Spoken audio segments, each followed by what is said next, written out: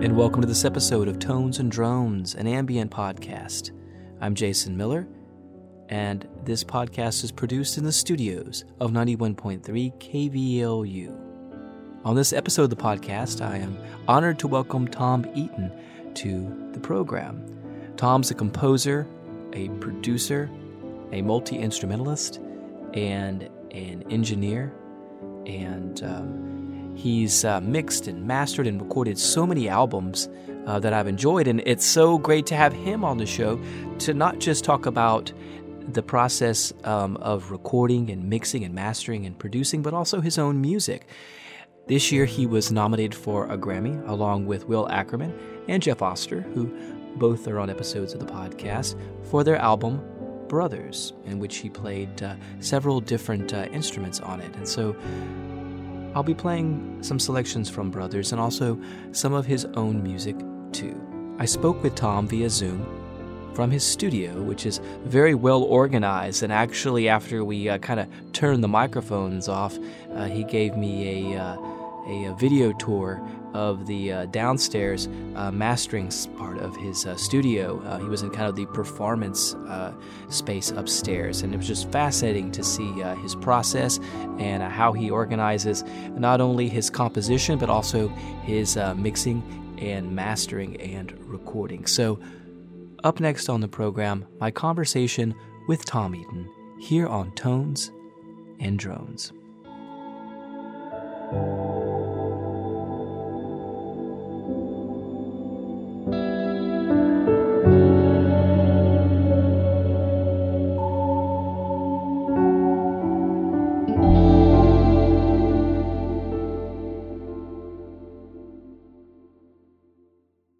Thanks for doing this. I'm so glad to have you on the show. Happy to be here.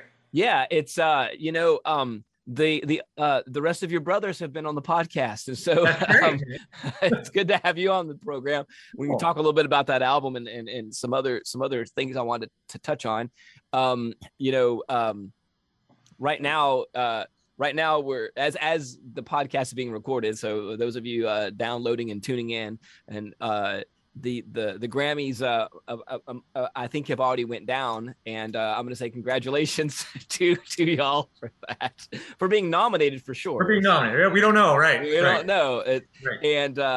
And so for the album Brothers, and I was thinking about some different places to start, and I had a question for you about that album. So when I talked to Jeff on an episode previously, I was really interested in how you y'all were communicating musically to be able to have him play and his parts that he were putting together, and then Will comes in after that, and he was talking about it, just how you had some different tonalities that would be kind of, things that would be kind of in Will Ackerman's kind of realm of what he might do, and different ways you kind of got Jeff in the mindset of pacing and all that, and I found it really fascinating, and I just thought we could maybe talk about that first a bit. Sure. I mean, we had like 2 days at my studio to start that record before we took it to Will, and we wanted to have some really firm foundations for it, because we don't want to walk in with nothing. So we did 6 songs in 2 days. We did kind of the skeletons of 6 songs, and that was it did actually start by me asking Jeff to walk around the parking lot outside the studio. Yeah, and it was because he's normally a response guy. He's normally like, here's a piece of music, what's your response to it? Play to it. But we were starting from scratch on that record, and so I wanted to start with him. So what I wanted was the tempo he walked at. And then I asked, once we got that, I asked him to come in the studio and pick a note out of the air and play that note. And then I put him into overdubs, and I just had him start to play harmonies to the note. And basically that became, what I would then interpret as kind of a voicing that Jeff would like. And so we took that kind of voicing, whatever, I don't know what it was at the time.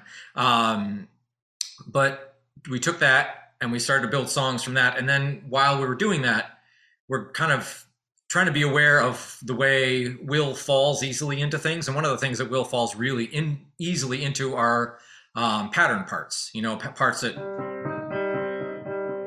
that just kind of rotate or whatever. He just kind of gravitates towards those things, and he gets kind of lost in a zone of that.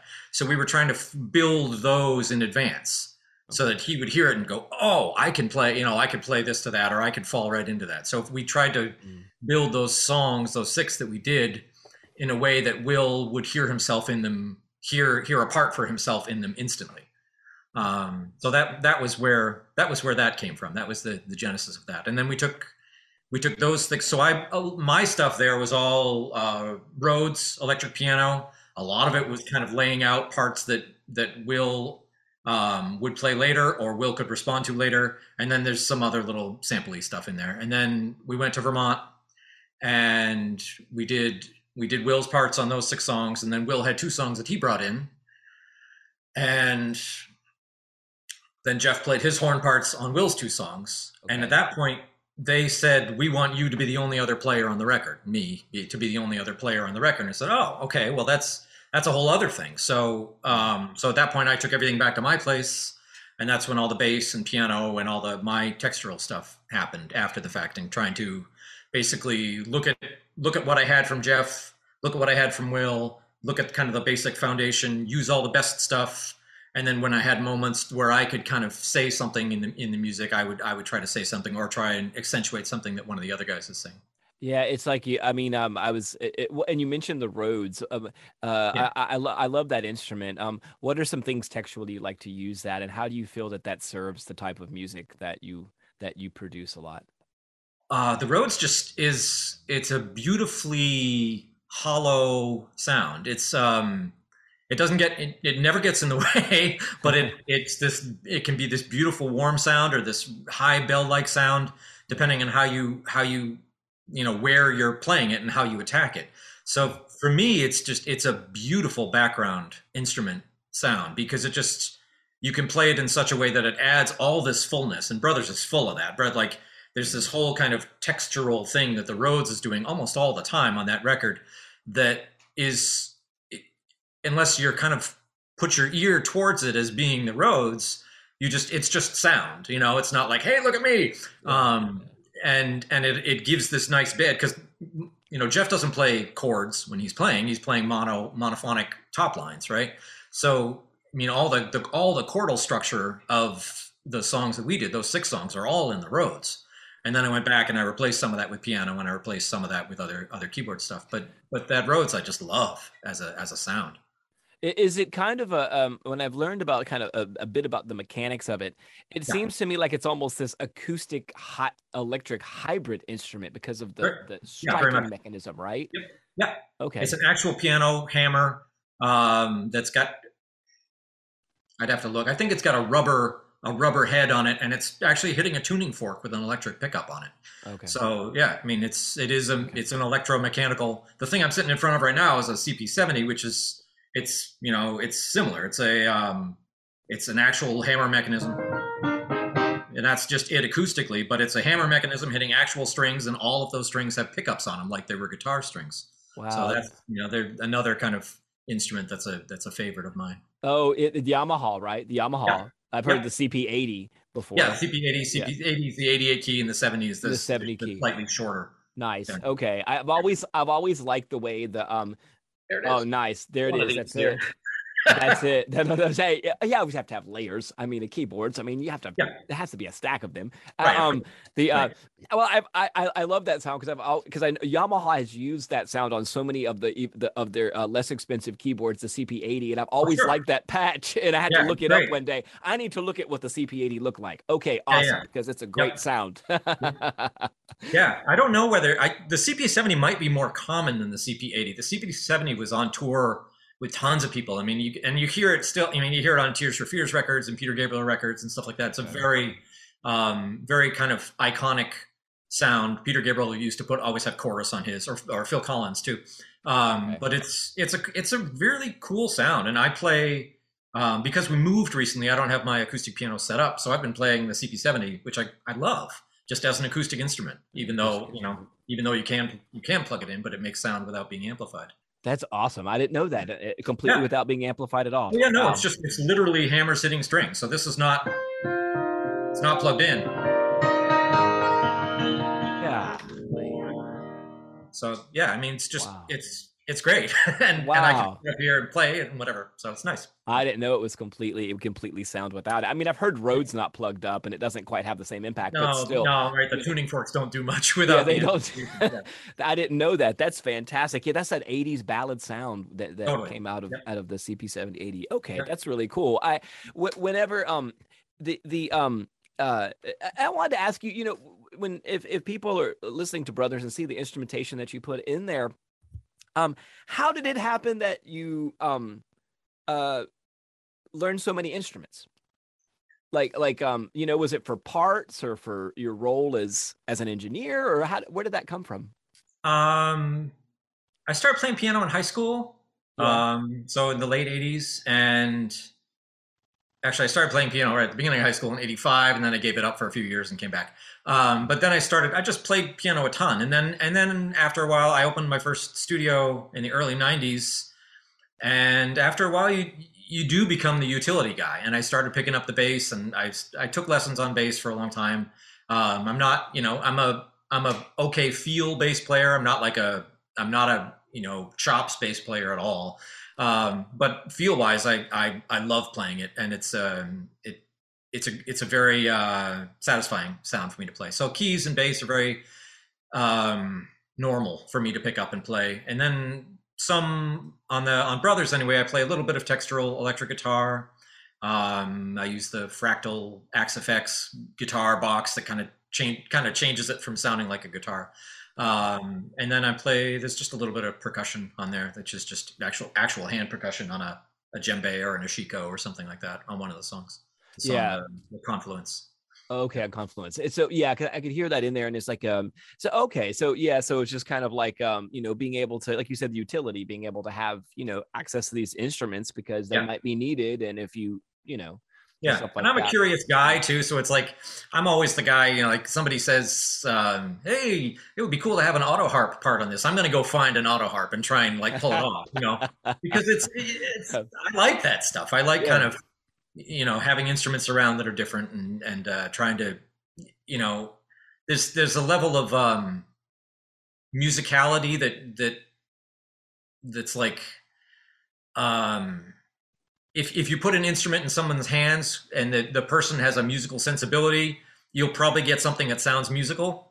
Yeah. You know what I mean? Even if you don't get something that is that would have been played by a virtuoso on that instrument, you'll get something that works, you know? Yeah. So I think that's been my job, is to, you know, in a lot of ways to get, you know, to find a sound and make it work. And you know, the mixing engineer part of my job and the mastering engineer part of my job is that, right? Is like making all the pieces work together.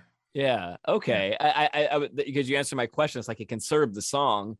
And then if somebody has some idea about an instrument, you want to, why not seek it out and see what I can do on it? Right. You know, kind of brush up on it a little bit to get it for a part. Yeah, right. Well, I'm a pretty good editor, so you know I can hack at something for a while and then edit it into shape. So sure. I'm not shy about that if that needs to happen for myself. You know. And with the technology of being able to tune an instrument too, if you had to, you could tune it if the part's right, but the tunings might be a little bit off. Yeah, that's frightening. I try to avoid that if I can, because that's an endless rabbit hole. I can't. You know, auto harp has so many strings, you would never want to go into something to try and tune that. But exactly. And then years ago when I ran across the Chroma harp, where it has a lot more chords on it, you know, it's like, you know, bigger and there's a lot more going on to it. It's well, you had mentioned so you mentioned opening up your studio. So when you opened your studio up, what were you recording mostly then? Mostly I was doing singer-songwriters. I was near Boston at the time, and so Boston has always had a really happening folk scene, continues to, and so a lot of my work before I met Will, so that would have been like from '93 when I opened until about 2009, was doing singer-songwriter records and kind of producing and engineering and, you know, doing all kind of soup to nuts, start to finish records with singer-songwriters. And then all that time I was also writing instrumental electronic music. So kind of I had one foot in that world as a writer, but I wasn't putting anything out.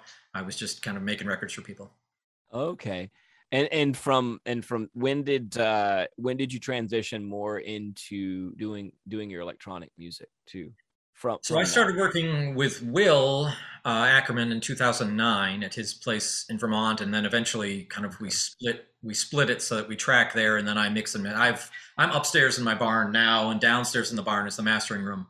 So up here is like playroom, and downstairs is serious listening. So I finish all the records that we start in Vermont here, and that relationship started in 2009, and once I was kind of back in that instrumental music world, it took me a while sitting next to Will to kind of learn kind of the top of the game of that.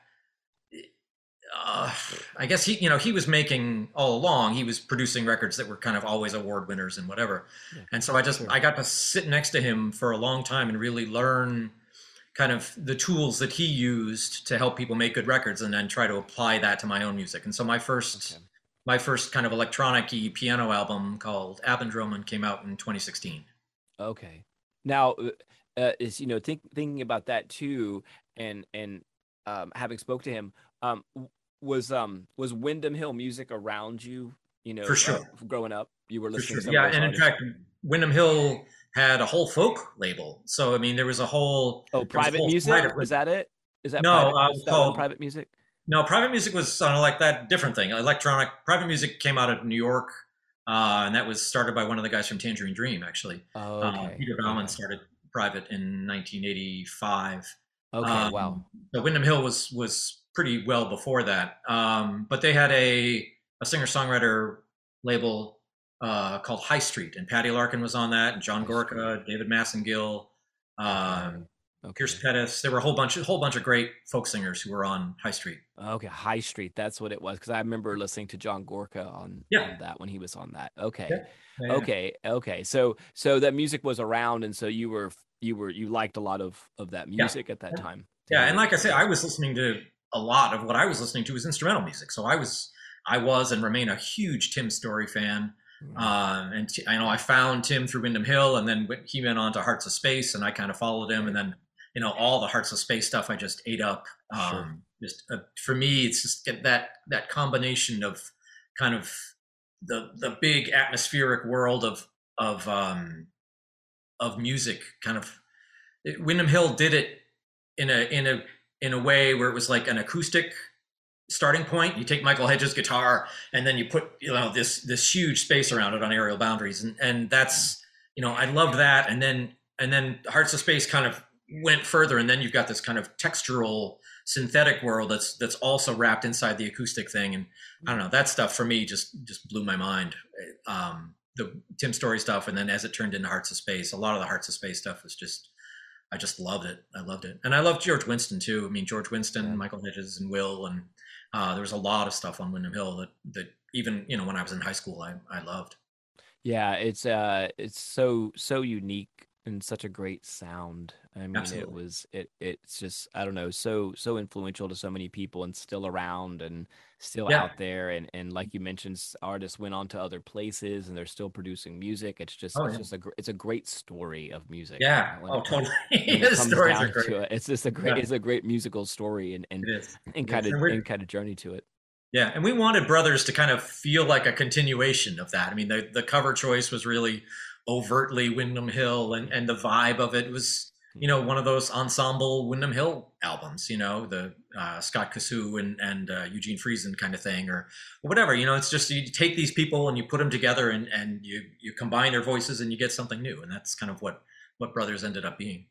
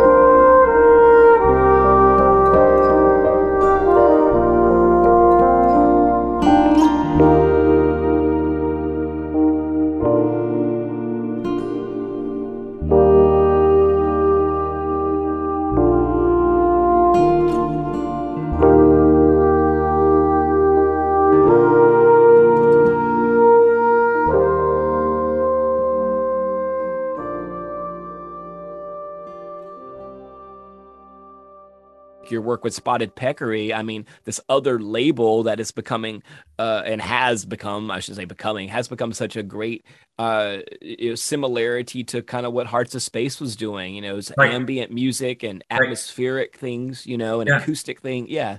No, yeah. I mean, it's a great home for that kind of music for me. So it's Spotted Peccary has released some amazing stuff. So it's great to be on the label and have their audience discover me as I release new stuff. Well, what is when we called this thing Tones and Drones, it's like we were trying to kind of break down some of this music to some essentials. What does ambient music mean to you? That term and making music that kind of fits in that space. So ambient music to me is music that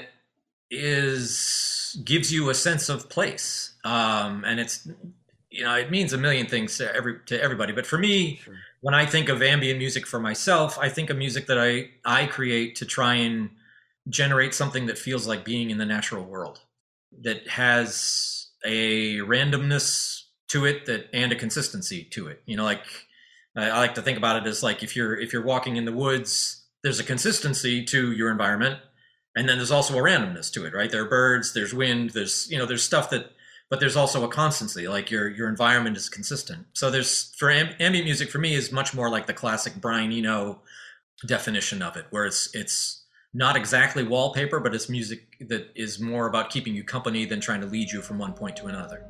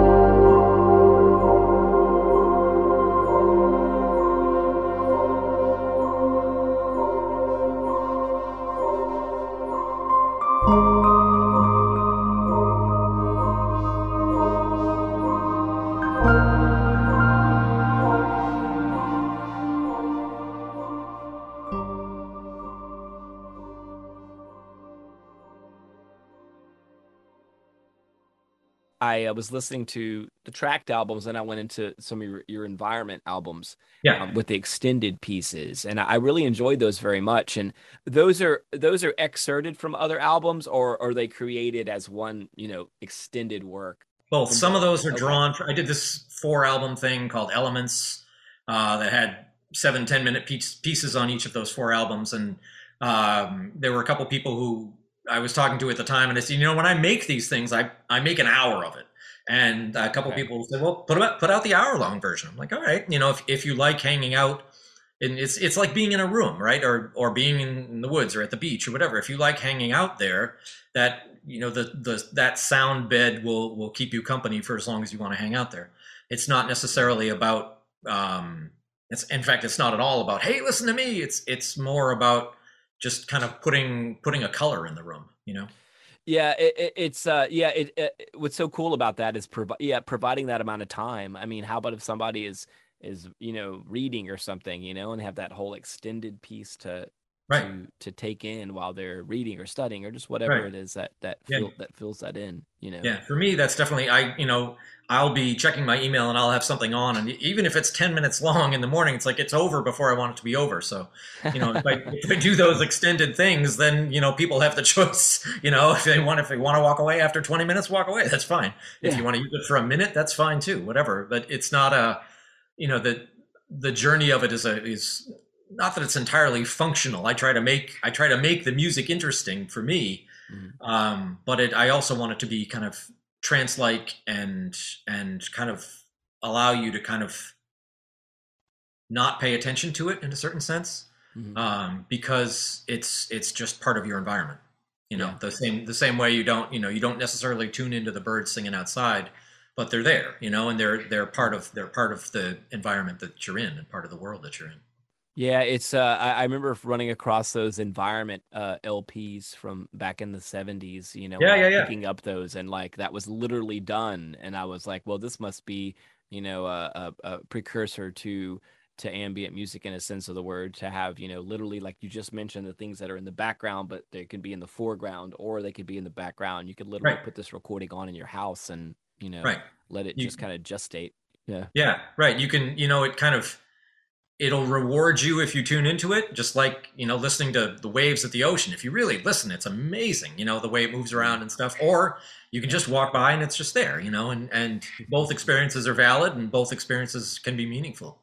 And well, then going to, I wanted to talk a bit about, on the other side of that, your Snapshots album, when you can get some shorter works, and I listened to that, and it's like it's shorter, so they go in from one to the next, but you can tell the transition between the songs, obviously, and I really enjoyed that one as well, and also get a sense of your style at the piano. So yeah, that was a like a global pandemic project that it was one of those, like, I just started to, because I was trying to get, every now and then it's like you got to kick yourself a little bit. So like I started saying, what can I do in a minute? And can I come up with something that I like, that feels emotional, that takes me somewhere in a minute? And so I put a little timer on the piano and I play, and that's where those things came from. They're all improvs about trying to get somewhere real in a minute. And I had a bunch of them, and those were the 25 that I liked.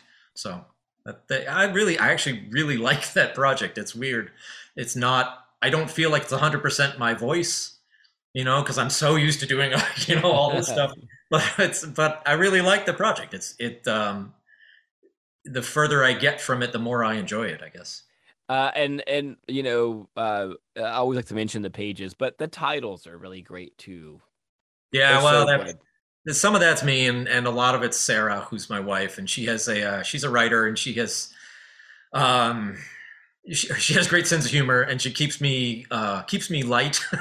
So yeah, a lot of the humor there comes from her, which I love.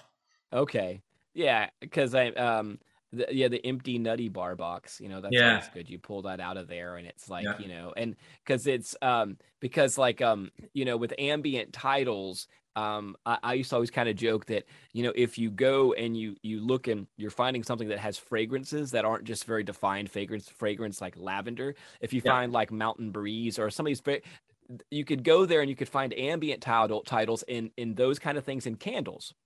Absolutely. Right. Right. Candles, you need some track names. You go look at those. But I enjoyed the humor of those tracks very, very much, because they're funny.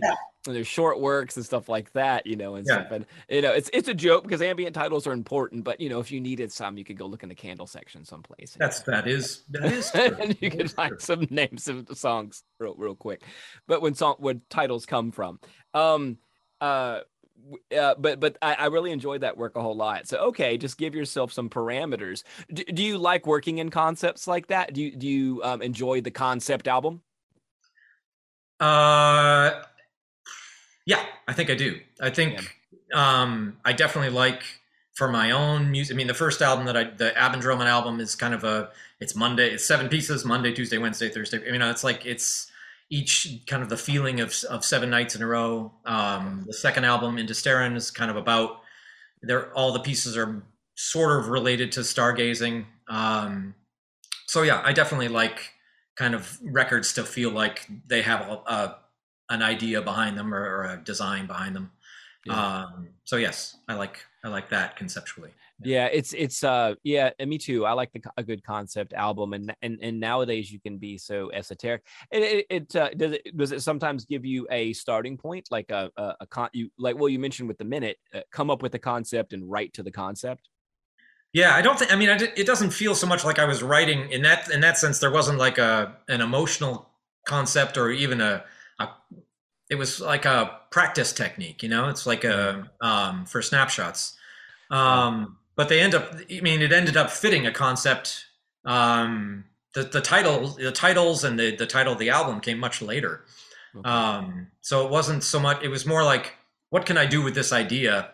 But that's definitely not my normal MO. Normally, I start with a sound, or I start with something that's an improv that comes off of the piano. I videotape whenever I can. I videotape things that I'm playing on the piano, and then those become ideas that get translated into the computer into songs. Okay, nice video. Okay. Yeah, that's a Will Ackerman trick is the video, because then you never have to worry about how you voiced something.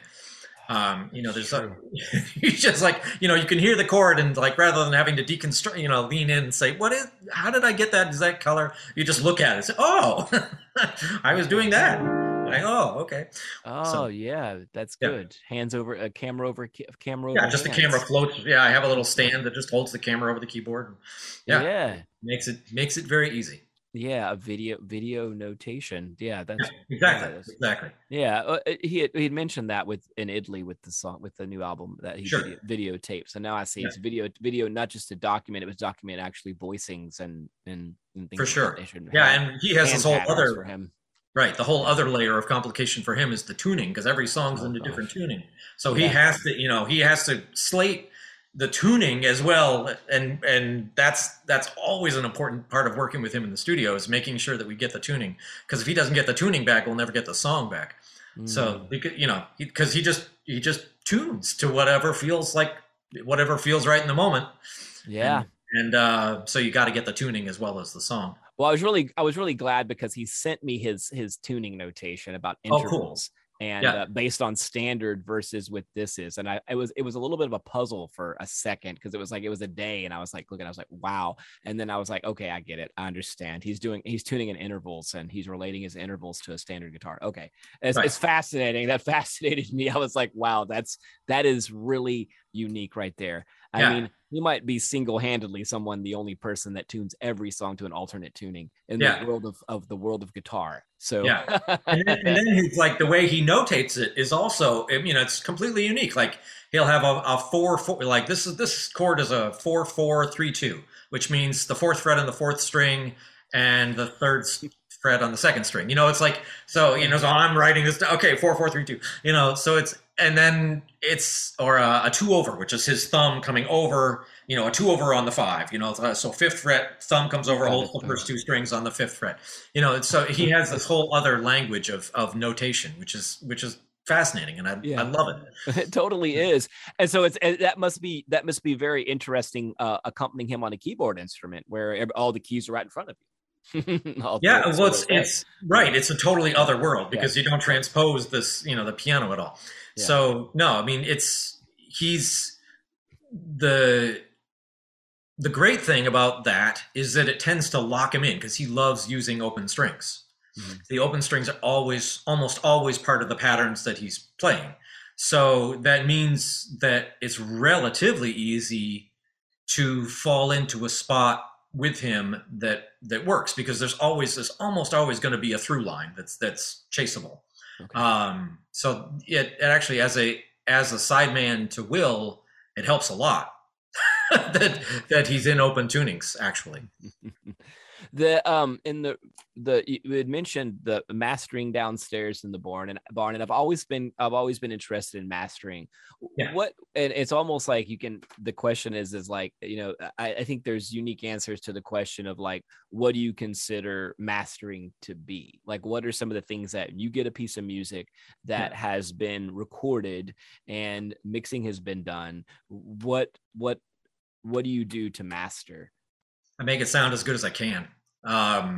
part of the deal with mastering is having an opinion and having a really, really, really good playback system that you know is right. And if you, especially, the longer you've spent on it, the better. But, if you know kind of how the world listens to music and kind of you listen to outside music all the time, you get to know what sounds good on your system. And so people send things in and you can move it towards that. And you can do it. I'm probably a little heavy-handed with my approach. There's some people who are very much like, I'll make it a little louder. But for me, it's like, if something's great, I'll leave it alone. If something needs to be moved a little more, I'll move it. And the worst case scenario is when somebody says, you moved it too far. And, and then you can split the difference, which is, it's fine. But at least I would say 98% of the time when I move something a lot, people say, oh, that's great, because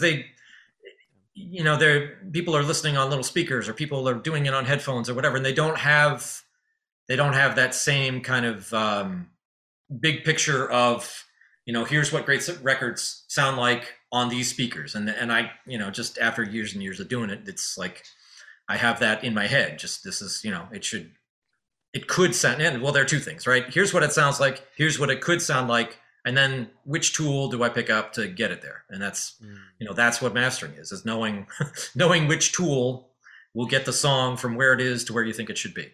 You just mentioned something that I was going to ask someone that's been mastering for years.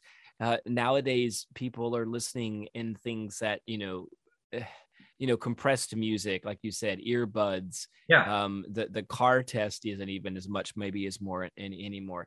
And so is that a new set of challenges? I mean, you're still obviously mastering to, quality stereo speakers and monitors and stuff.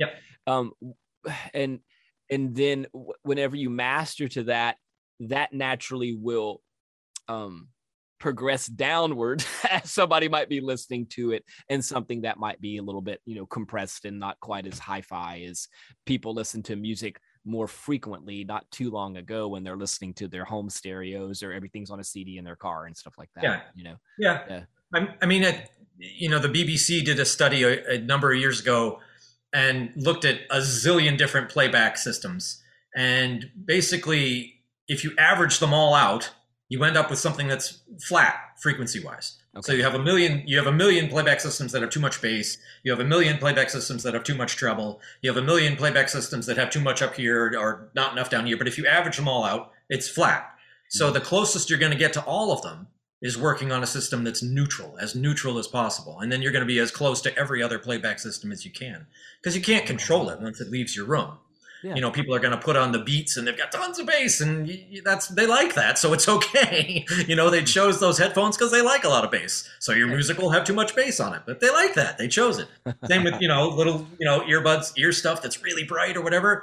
If people are listening to music on that, they're already used to that fingerprint. So when that fingerprint gets applied to what I do, it's fine because they're already used to it.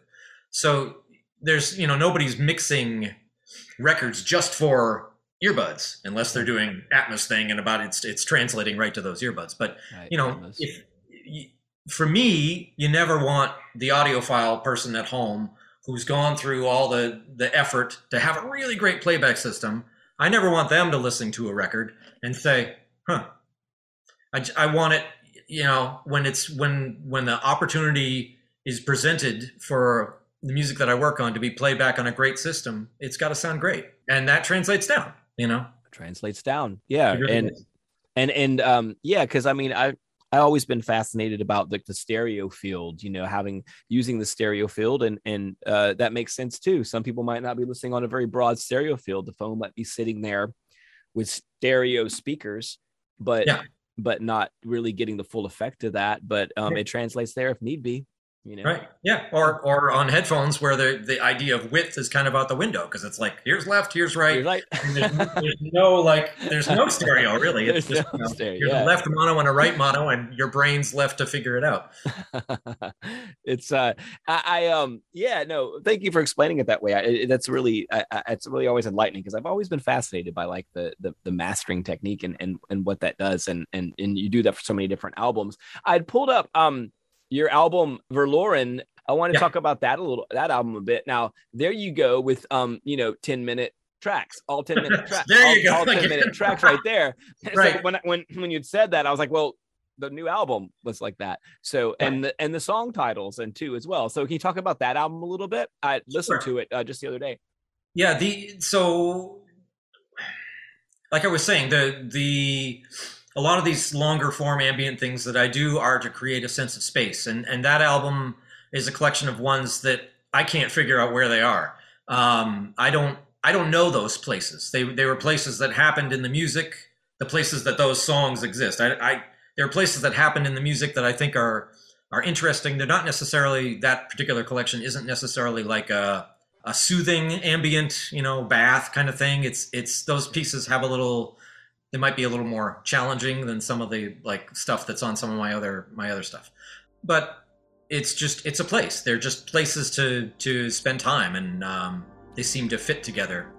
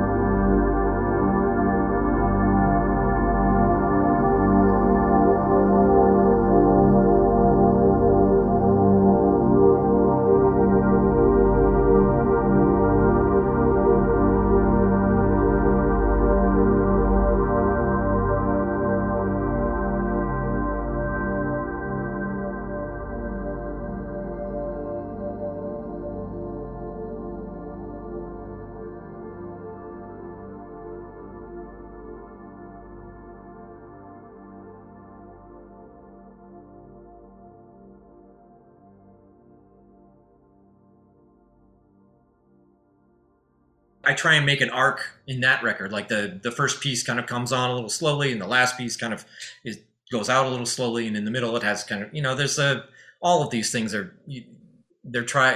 trying to make a consistent journey across the pieces on the album, even when each piece can stand by itself. Yeah.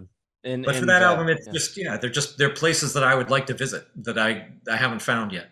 And found it. Yeah, no, it's places and spaces.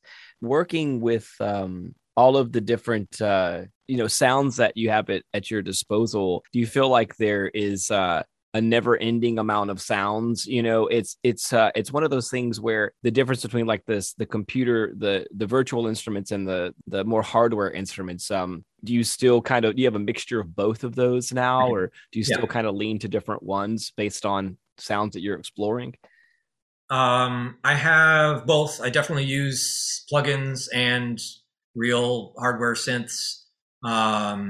And I think, over time, it's just, you have a relationship with a certain keyboard, and at least I know, when I go to a certain keyboard, it can give me a certain sound that I want. It can give me a certain kind of vibe that I want.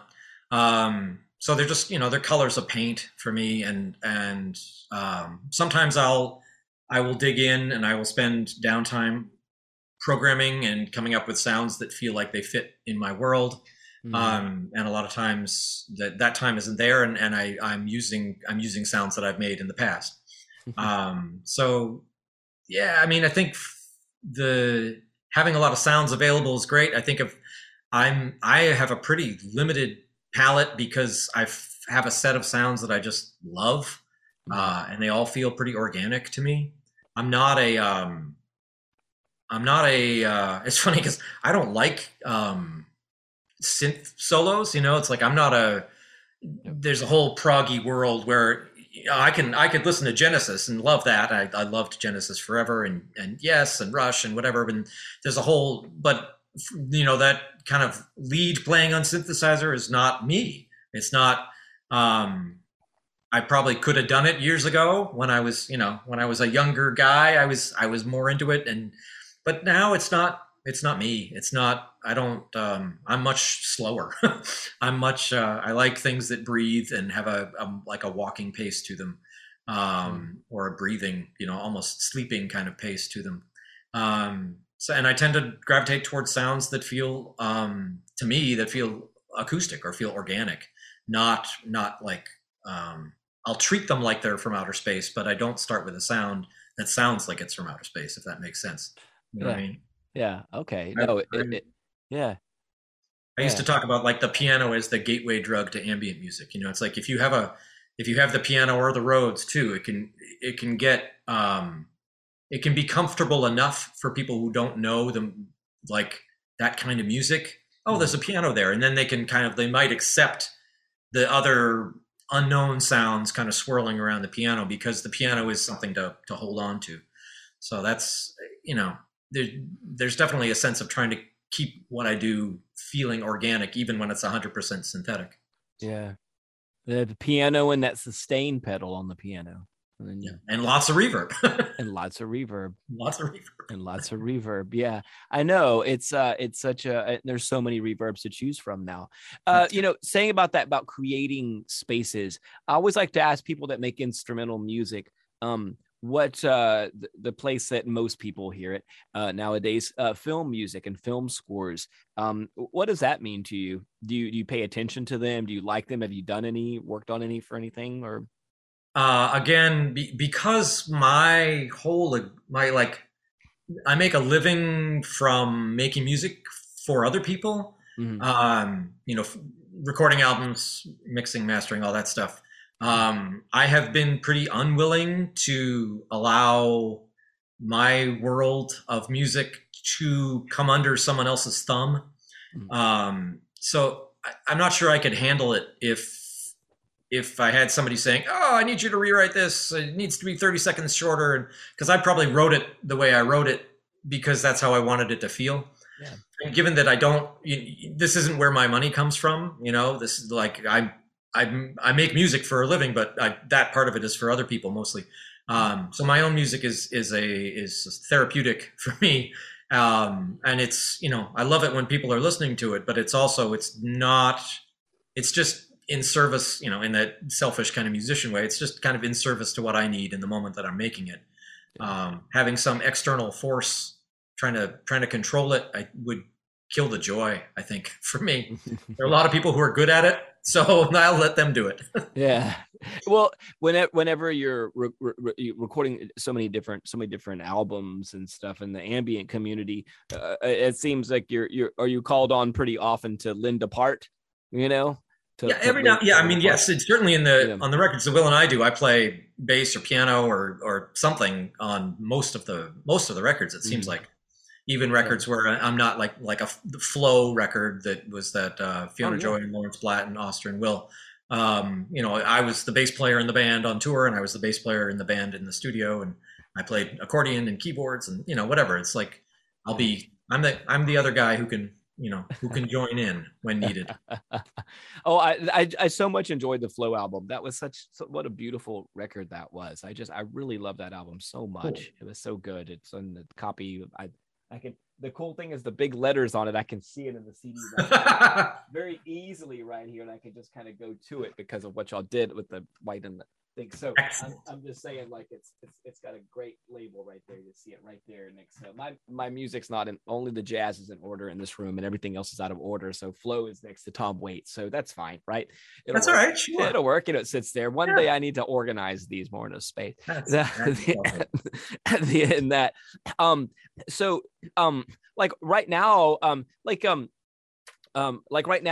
you recording? I mean, like, as far as like your workflow with recording versus mastering and producing, I imagine it's all going on at the same time. A lot of times, this recording project. Yeah. Yep. So you're having to balance that. Finished the master this morning, and the end of this week I'll be mixing another record, and I'm up here working on my own stuff at the same time. And then, I'm mixing a record of mine now, and Will's record, Positano Songs, just came out 2 weeks ago, and there's promotion going for that. And then we're heading out to Vegas to be at the Grammys for the Brothers thing. And so it seems like there's always a lot of stuff going on.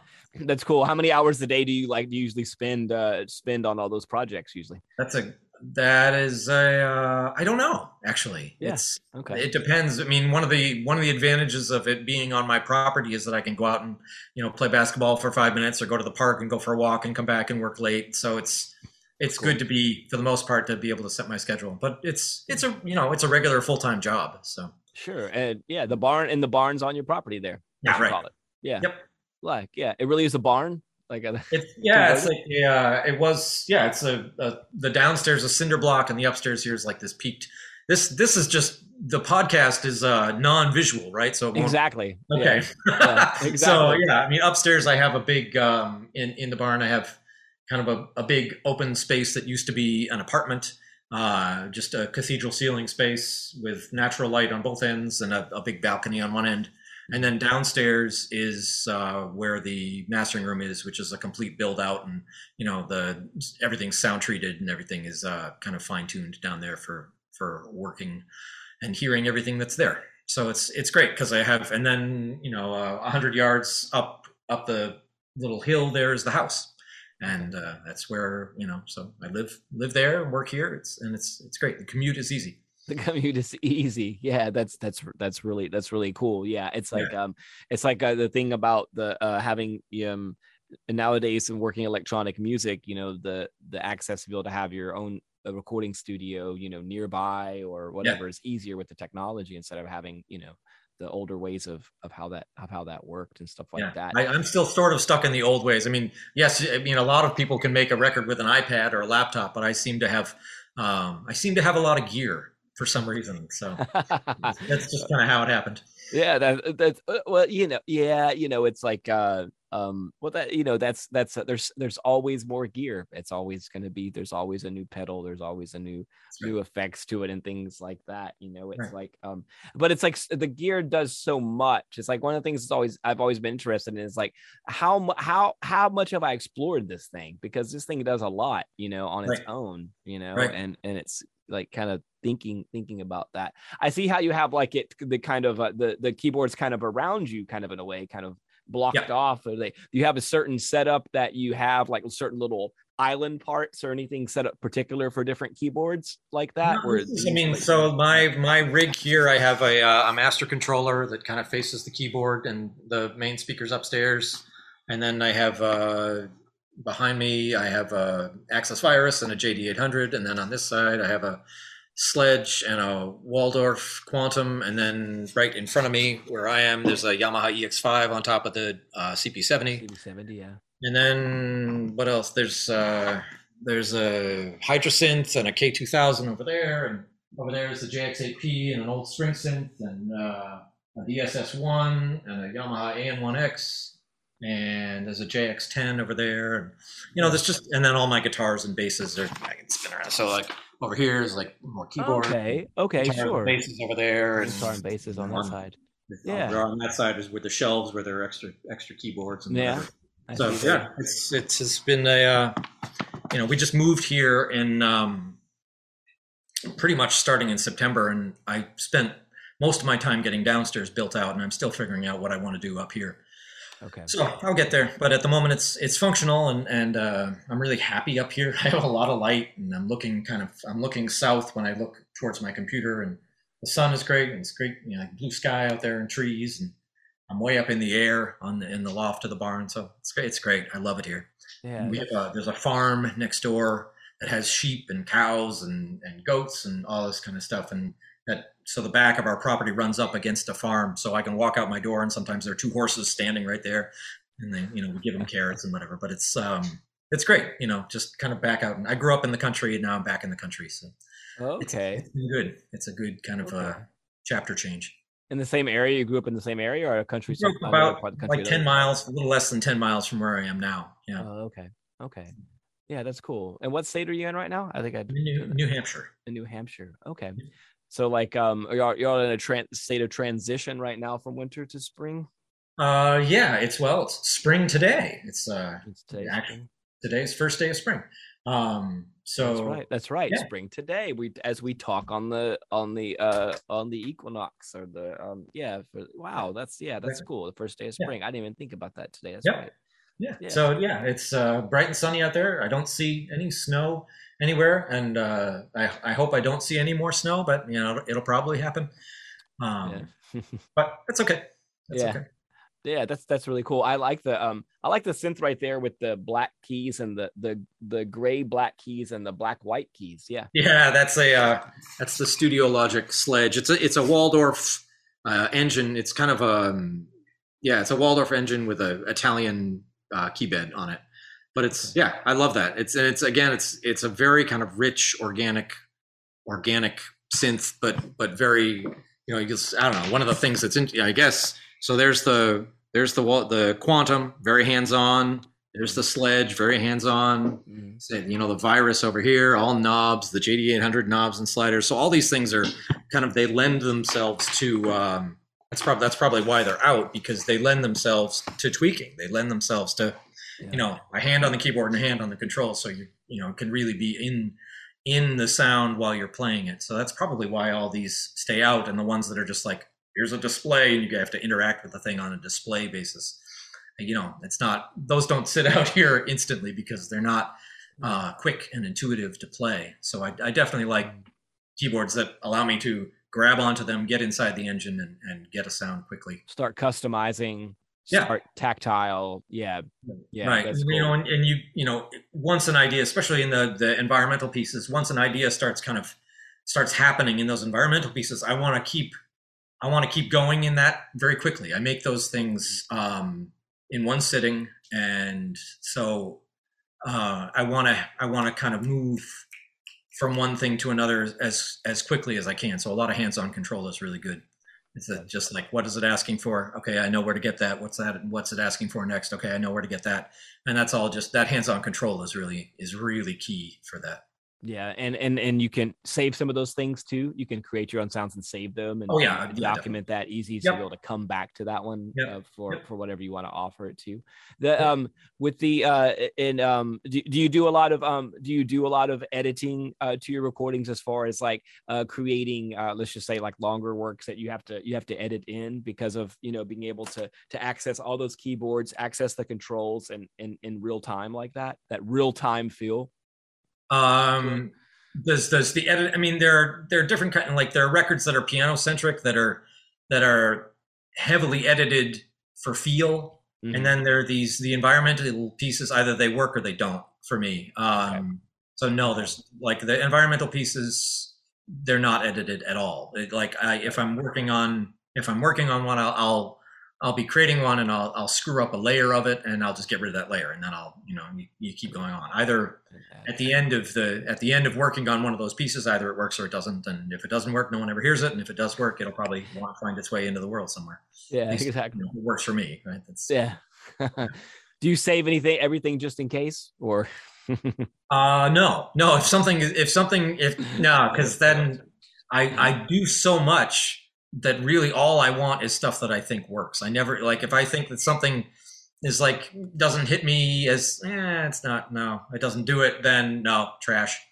Because I don't want to go looking later and have to, find a piece of trash that I left lying around. So it's, everything that I find later on when I'm trying to put together a record, I wanted to like jump into a folder where everything is good. Yeah, everything is good. Yeah, see, that's the thing about as the memory grew on the computer, when you had the ability to save everything, just like videotape, you could just record forever and not worry about cost of film. You didn't worry about the reel-to-reel tape running out, or the cassette running out. Yeah, it's like just I have infinite amount of memory. I like that. Yeah, the folder that everything's good. Yeah, hey, there's nothing wrong with throwing away and deleting and bits and pieces. No, I mean, worst case scenario, if there's an idea that was good, you use it again. If there's an idea that was good but the piece isn't good, you take that idea and you start again. And that's I'm all for that. But endlessly editing the environmental pieces is not fun for me. I would rather try and get as quickly to a feeling of place and then call it done for those. And then there are the pieces that are like more piano centric. I'll slave over those until every note feels like it's in just the place that feels right. Yeah. So and with the records that Will and I make I'll edit them until they're exactly what everybody wants them to be. So I'm open to editing, but I think it has its place in my life. Well, that must be great though, to be able to have the ability to have the heavily edited feel, but then also work on ambient music, which doesn't need that. So you can create just there without having to think about necessarily editing. I have this there's a flow to it.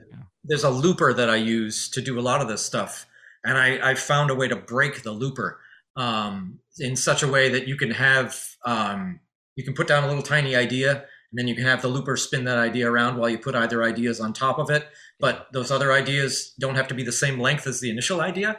Okay. So you end up with like something that's 30 seconds spinning around, and then on top of that something that's a minute, and then on top of that something that's 2 minutes, and on top of that something that's 4 minutes. So even while that initial idea might be going around every 30 seconds or something like that, you've also got something going on around it that happens every 4 minutes. So that's kind of how it, and I don't know why the looper works that way. It's just this little practice, or this little technique that I came up with to manipulate the looper to create these kind of slowly evolving sound beds, sound fields, where things are repeating, but they're repeating in ways that don't necessarily feel repetitious. Yeah. Okay. So it's not really even amount of repetition. Therefore, they hit themselves. They come across themselves. They can come across in weird ways. Yeah. I don't know if you ever saw Brian Eno's Discrete Music LP, where he laid out on the back how he did the tape loops of, I think he was using the Four Seasons or something like that. But he kind of gave you a schematic for the whole idea of like, oh yeah, it's going to turn around here, and then it's going to go this and hit this tape machine. And yeah, I mean, it's that kind of thing. There's a kind of a mad scientist aspect to it, but it's I've learned how to not do overt gestures in them. because then when you do something really overt, you hear the repeat, right? Sure. If there's a particular thing that happens and that thing then happens again, you're going to go, oh, I just heard that a minute ago, or I just heard that, a minute and a half ago, or whatever. Yeah. So like it gets you have to get into this headspace of how can I change colors without those changes feeling like you've heard them before. And so it's kind of this cool headspace of alternate composition that has nothing to do with piano playing. It's just about kind of creating these kind of evolving sound beds. Yeah, that's a fascinating part of it, because like if you want a motif that comes back, you can, but there's ways to not make that happen. Yeah, right. If you don't want and there are actually motifs that will emerge as the layers happen, but they only happen certain times because of the way the layers are happening. Yeah, I appreciate that concept of you'll never hear the same thing necessarily repeat. I mean, because Eno's like generative music thing, and I have the Bloom app on my phone, and I always put it on the phone because that thing is just very relaxing. I've even had babies, like babies in a family and stuff like that, and just let them touch that thing, and it's just like that idea that it's evolving forever. It's a forever song, conceptually it is, it could be. And that idea is just amazing. It's just fascinating. This music never has to end or repeat itself necessarily, or not repeat itself in the same way, I guess. You can right. Yeah. Have you checked? I know you interviewed Jeff Pierce. Have you checked out his Infinite Ambient website? Yes, I have. Okay, good. Yeah, I have. Yeah, I really appreciated that. Yeah, his Infinite Ambient. I know. Yeah, no, Jeff's awesome. Yeah. Yeah, I mean, it's I know. See, that's that he really went with that concept and really took it to a place where you can listen to one of his songs, but the infinite version of it. Right, which is awesome, right? I mean, it's that environment. It's like, I want to hang out here, and you can.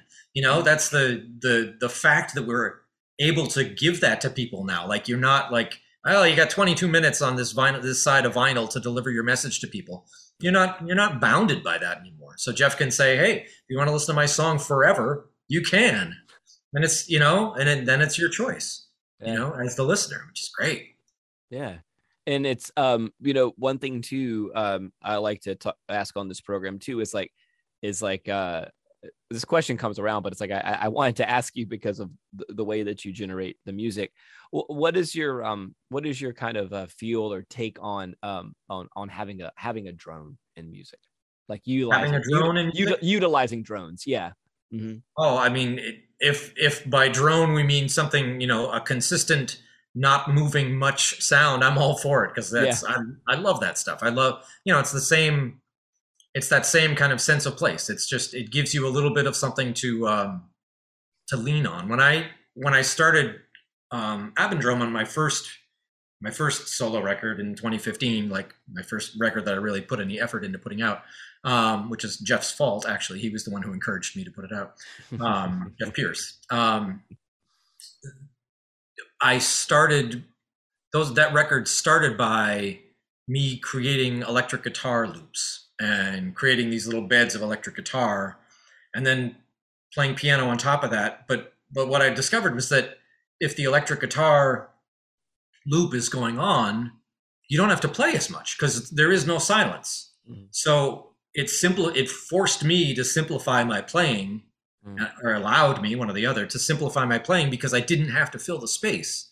And it wasn't like, you can let a note go and there's still something there holding your ear until the next note comes in. So the drone thing for me was really, really mind-opening, compositionally opening. It allowed me to slow down my thinking so that I didn't have to feel like, on a solo piano record, if you stop playing, there's nothing. But in when you have a drone, or when you have something going on in the background, then, the foreground stuff is all choice. It's not mandatory. Yeah. Thinking you have to fill that space because you can't have a pause there. You're not planning for a rest there. Yeah. Right. And it dying out. Yeah. Right. Yeah, that's an interesting take on it. I appreciate that. I always enjoy asking that question because I get very unique answers, and I like that a whole lot because and the nature of the drone too, where it's like you can, if you set a drone first, then you can think about how the other things are going to go against it and the kind of intervals that you're going to get. But there's a very freeing thing to not even worry about that.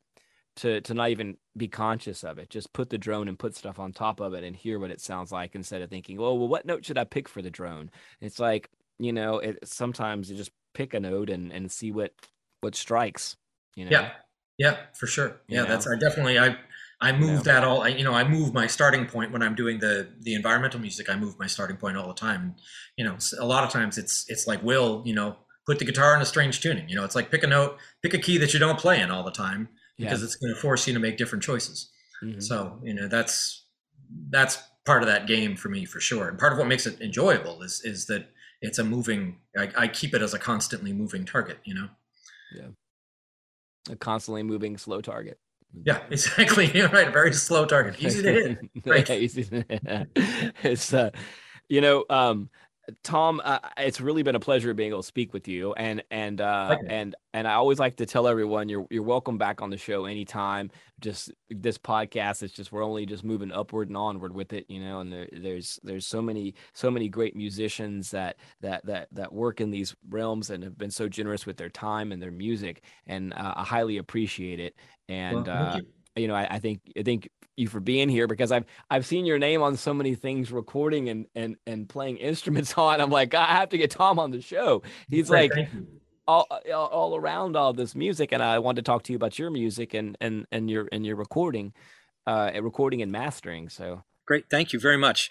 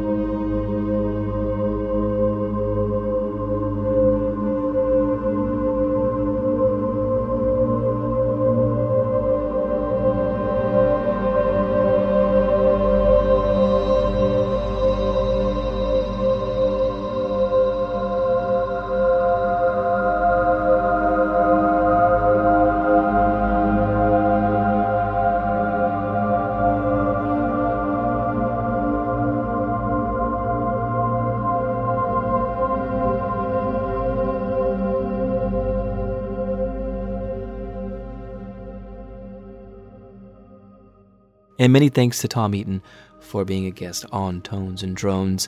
It was wonderful to speak to him and also to get a video tour of his studio after the podcast. Really appreciate him taking the time to show me how his studio is laid out. And some of the music featured on the program was a song called The Fog and the Lifting, beginning this episode. Also a selection called The Confluence from the album Brothers, in which Tom Eaton plays alongside Will Ackerman and Jeff Oster.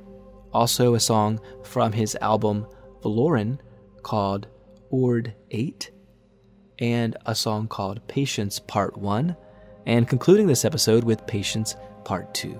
You can find his music on his Bandcamp page, tomeaton1.bandcamp.com, and also at spottedpeccary.com.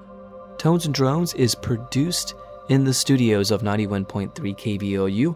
You can also listen to the radio program called Tones and Drones Radio, in which I play the whole pieces of music from the guests on this podcast, and that airs Sundays at 10 p.m. Central Time on KVOU, which can be streamed at kvou.org. You can find Tones and Drones on all the major podcast platforms. You can find Tones and Drones on the NPR One app as well. Thank you for listening to this episode. I'm Jason Miller, and may music bring you peace and joy.